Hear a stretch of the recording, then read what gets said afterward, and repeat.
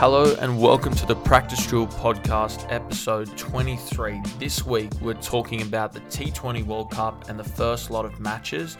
Then we talk about the upcoming November 1st NRL trade season, and we finish off with a review of the NBA Aussie players' Week 1 performances.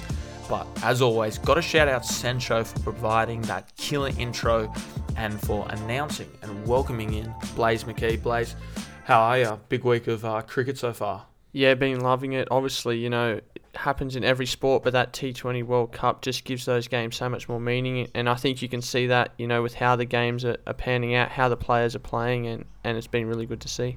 It's definitely been the most enjoyable thing of the last week, and obviously the Aussies getting off to a good start, but we'll review that in just a second. If you want to keep up to date on all things NRL, AFL, rugby union, cricket, and NBA basketball, go and follow us on Instagram and Twitter at @T_practice_drill. Now, we understand hasn't been as much content as before, but we're uni students, we're getting through it, and there'll be heaps of content coming up, and especially a big Ashes summer. I know we're both very keen for that, but let's get straight into this week's podcast. Now, as I said, Australia starting off their T20 World Cup campaign with, I'd love to say, a convincing victory, but it wasn't like that. It was shaping up to be one, but they just defeated South Africa in the final over, chasing down 119 for victory. They were able to do it with 2 balls to spare. Now, a really dominant bowling performance by the Aussies. Every one of the 5 bowlers taking at least 1 wicket, 2 for Hazelwood, Stark, and Zampa. Yeah, Zampa. But although it was a dominant bowling performance, it was the batting side of it that we really struggled in. What's your main worry coming out of that batting performance by the Aussies? Yeah, I think, we spoke about it in our preview last week that our bowlers have really done a great job in the T20 side that struggled for the past 18 or so months.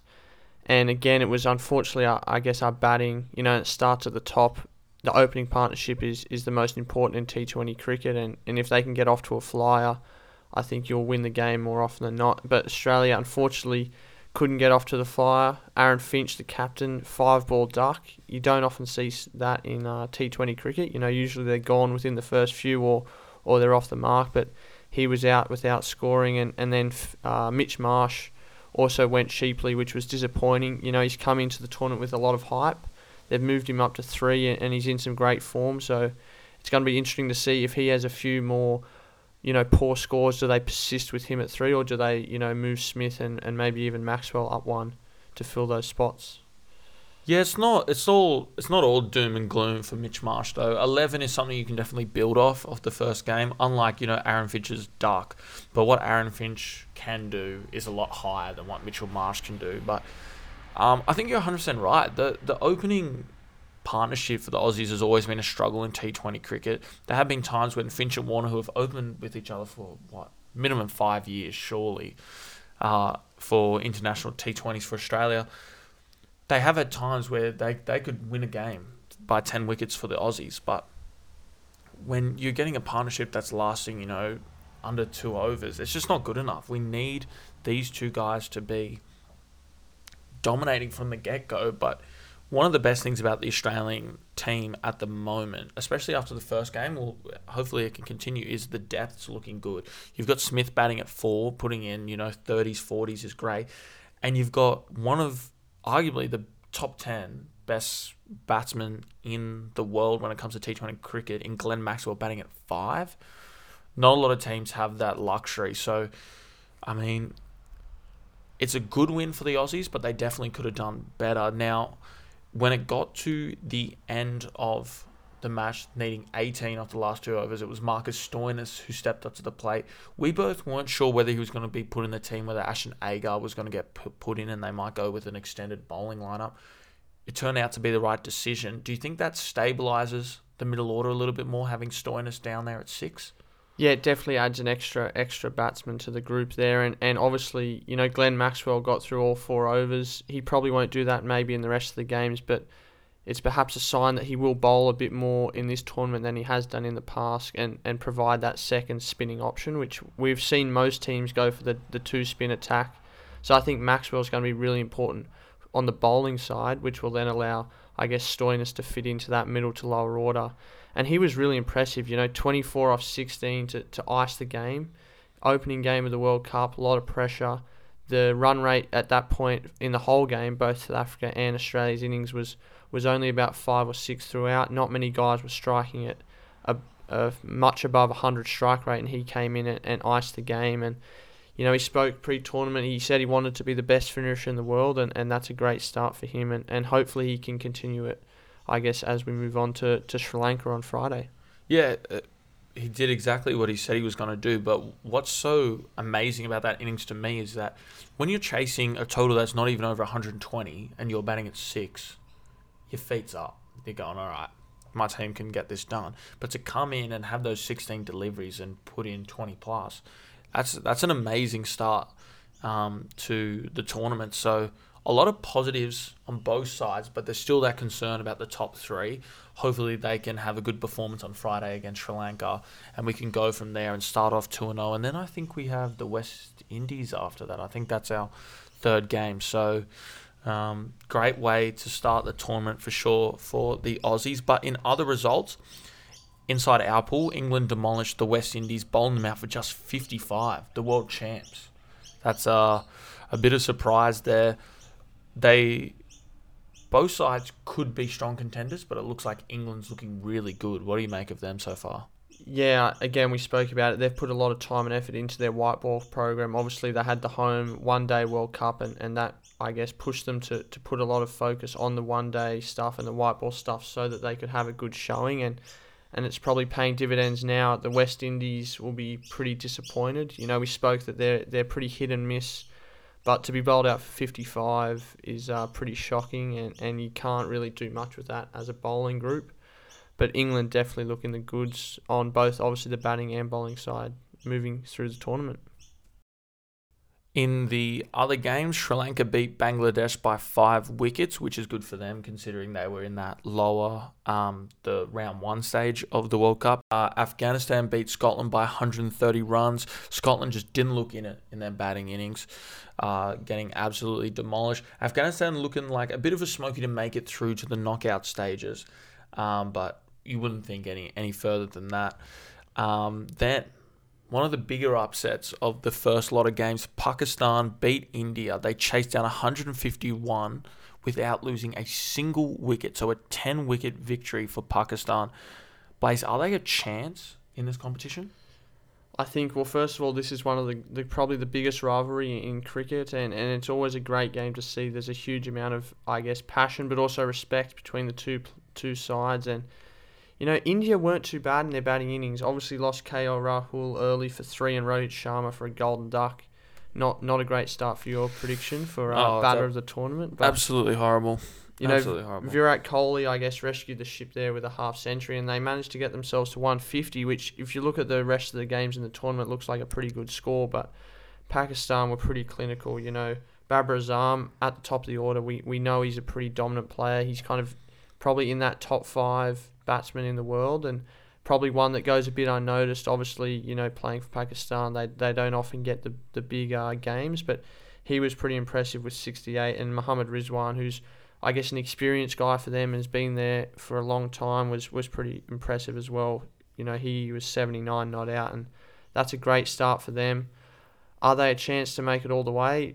I mean, they've just beaten what I would say is the favourites and done it pretty convincingly. So if they can continue that form, they'll definitely have some sides on notice. I mean, personally, you can't beat a better side in the entire competition. We both had India to win the T20 tournament, and I still think they can, and they probably will. But what this game emphasises for me is what we just spoke about with Australia, the importance of opening batsmen.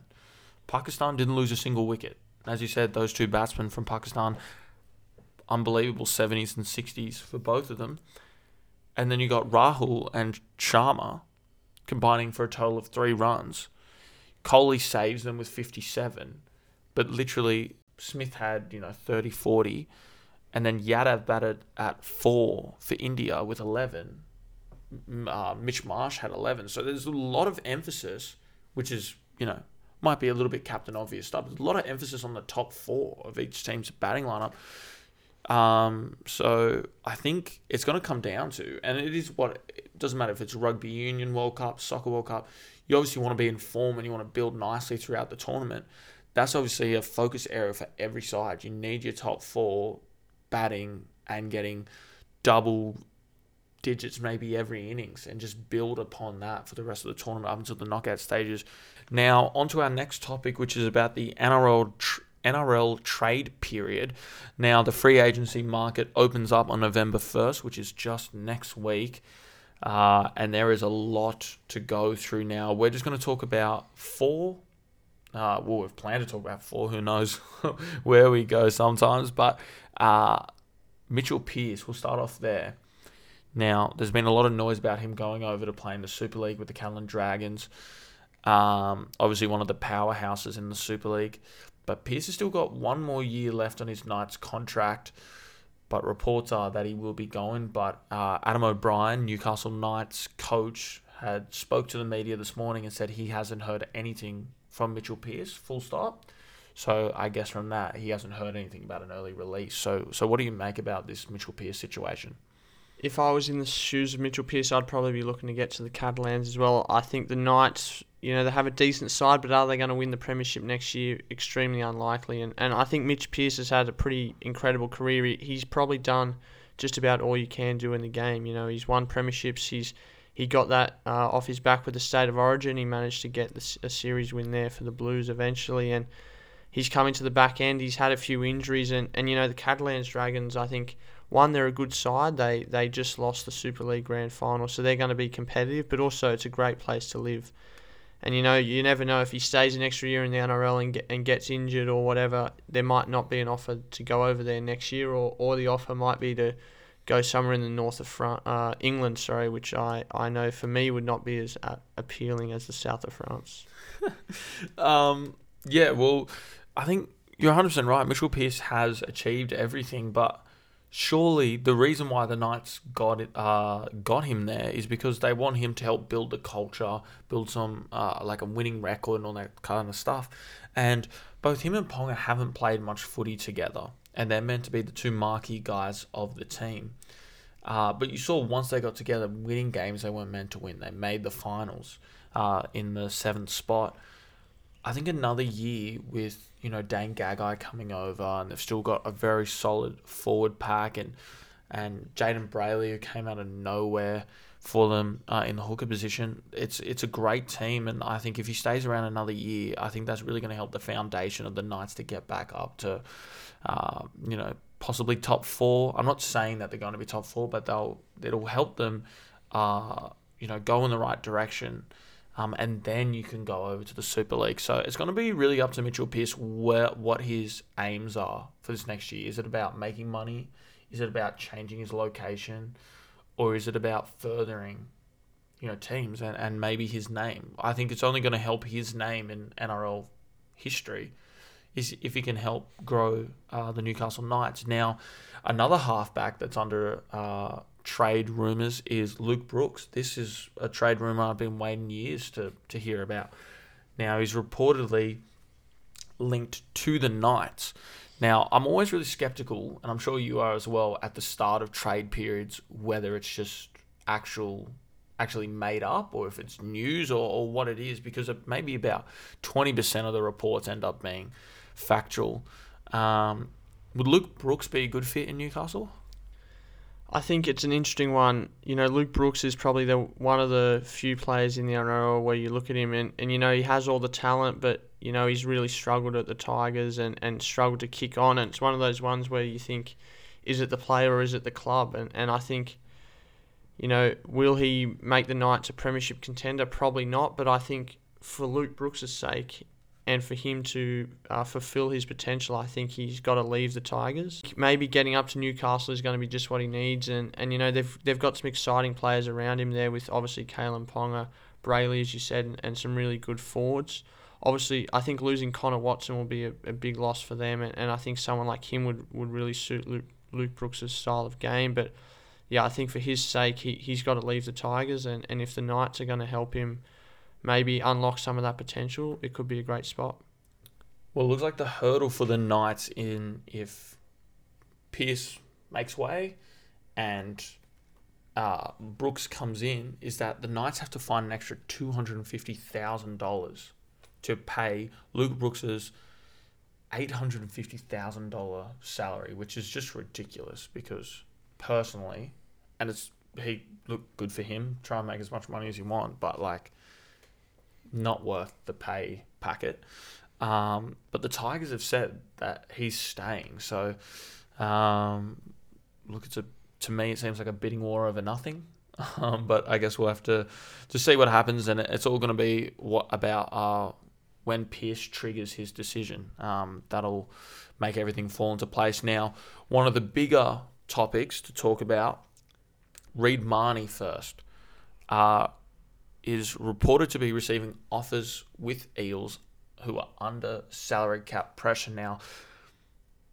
Surely the Eels find a way to keep Reed Mahoney. You saw once he went injured with that shoulder, they had Lussick in there. They had Ray Stone at the end who threw some unfortunate forward passes that really arguably lost them the game against Penrith in the finals, who went on to win the premiership. If Reed Mahoney was there, surely the execution would have been on and they would have got the win. Surely they find a way to keep him. Yeah, I think, as you said, the Eels should be doing everything they can to keep him. He's a pretty essential part to their premiership hopes. And probably, apart from injury last year, he probably would have played State of Origin at some point in that Queensland setup. And obviously there's a lot of talk about, guys like Harry Grant for that Queensland side. But Reed Mahoney, during that State of Origin period was being considered with him. So he's a really important player. But I guess the issue for the Eels is, you've said they're under some salary cap pressure. And, there are a lot of clubs, as we'll get onto, I'm sure, that are on the lookout for hookers. And I'm sure a lot of them will be looking at Reed Mahoney as someone who they could really target and could really build a team around. He's a great player because not only is he really talented in attack and finding gaps in the opposition's defense, but I think it's more what he brings on the defensive end. He'll get you 50 tackles, 0 misses easily. He's one of those, new style hookers that are very, very good defensively. They're not a liability at all, and that's definitely the case with Mahoney. So for Eels fans, hopefully you can keep him, but I think it would be a bonus for any of the other 15, 16. Maybe the Dolphins might be interested, you never know.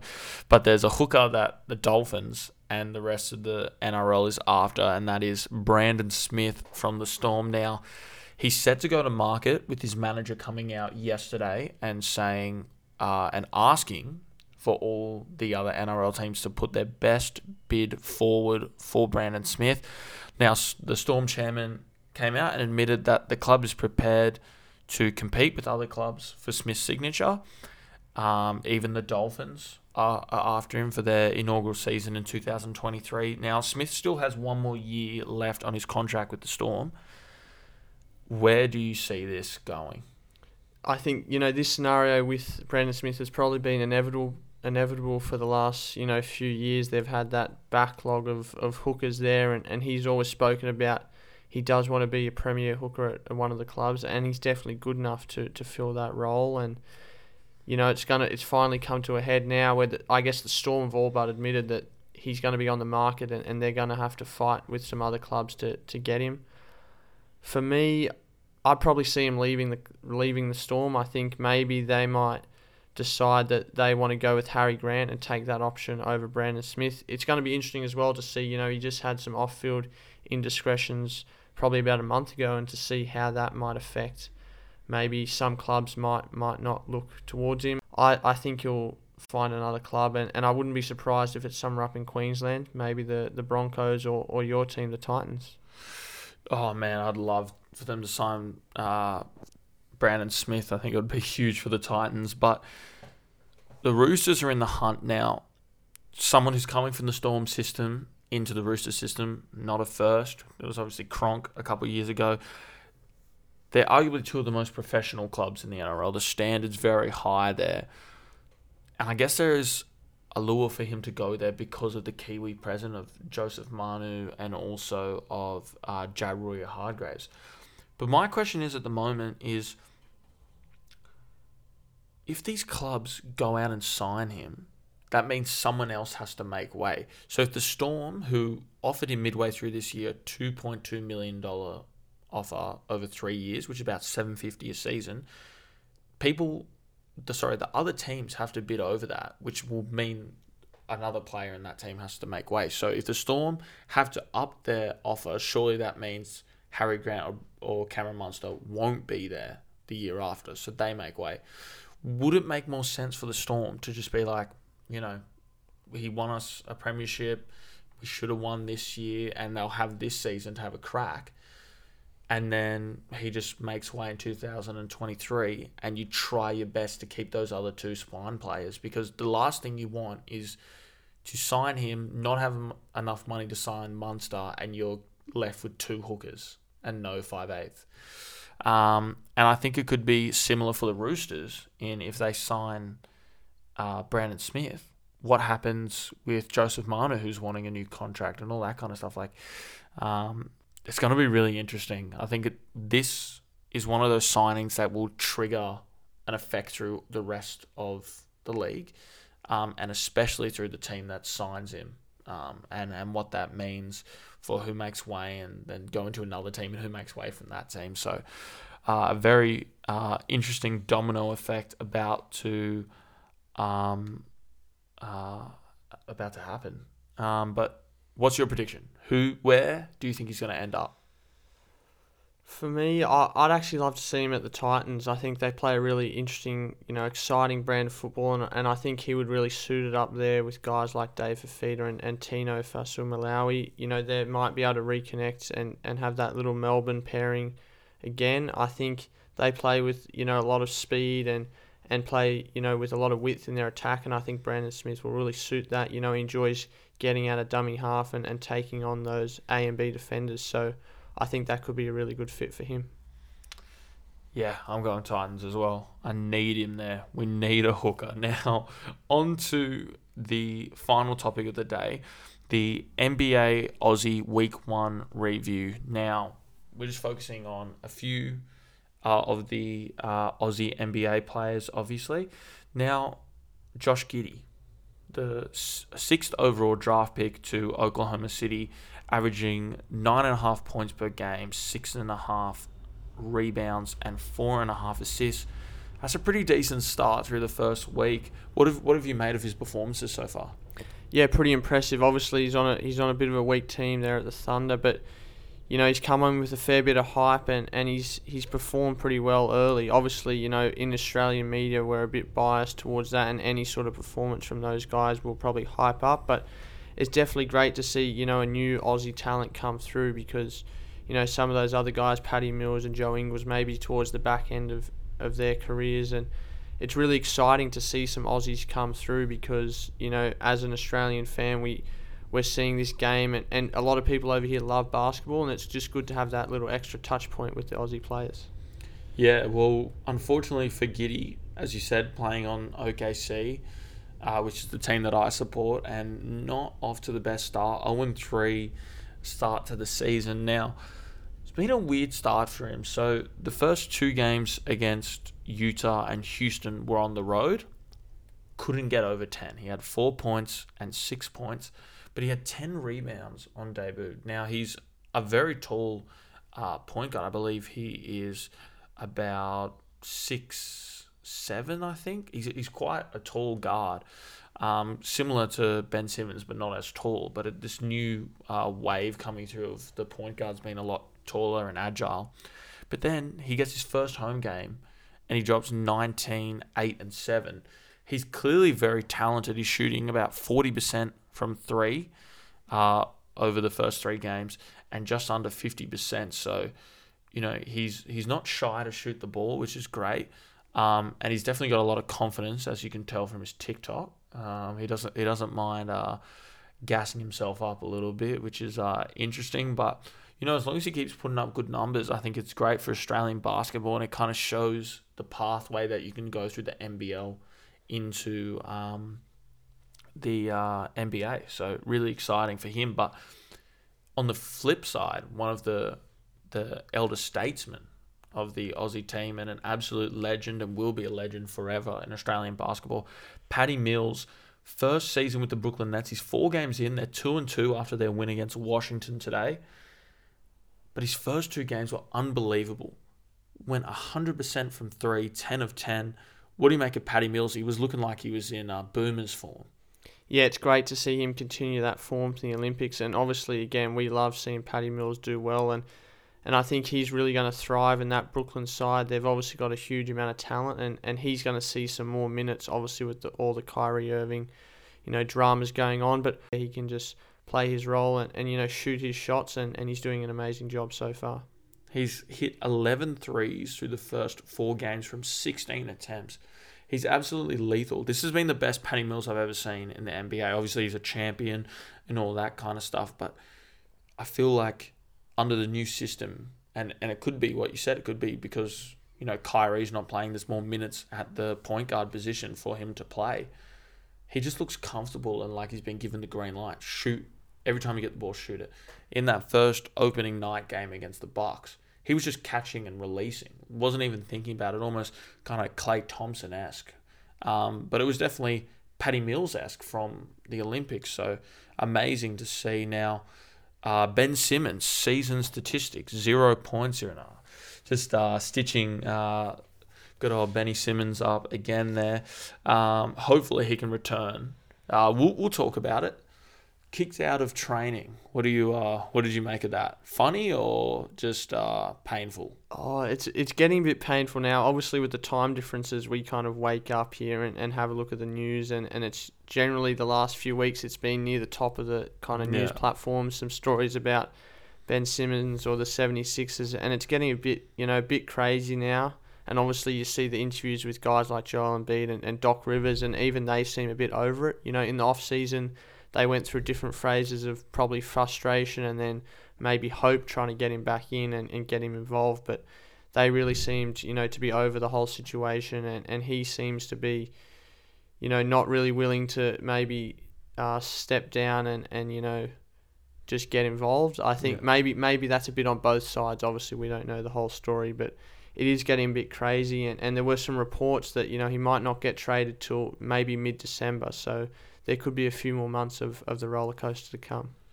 Oh, well, hopefully he can find a spot on some team or even just get back to playing. Sydney Kings will always take him, eh? Yeah, he can come back to the NBL. Any team will throw money at him here. I see there's markets on Sportsbet, and there's like a Chinese league team that's like in there as they're trying to get him, try and lure him over.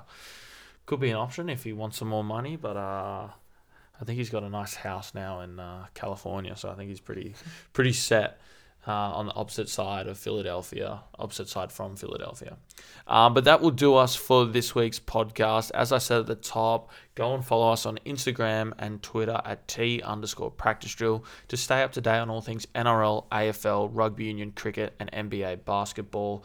Blaze, what's the thing you're looking forward to the most this next week? I think, again, it's got to be the cricket. Hopefully Australia, as we said, playing Sri Lanka up next, and hopefully they can continue their run. And it's going to be interesting to see how India bounce back from a first-up loss. Yeah, so, I think the Aussies will easily go 2 from 2 there, but you never know. Hopefully those openers can fix the mistakes from the first game. But that will do us for this week. Thank you for listening, and until next Monday, enjoy your sport.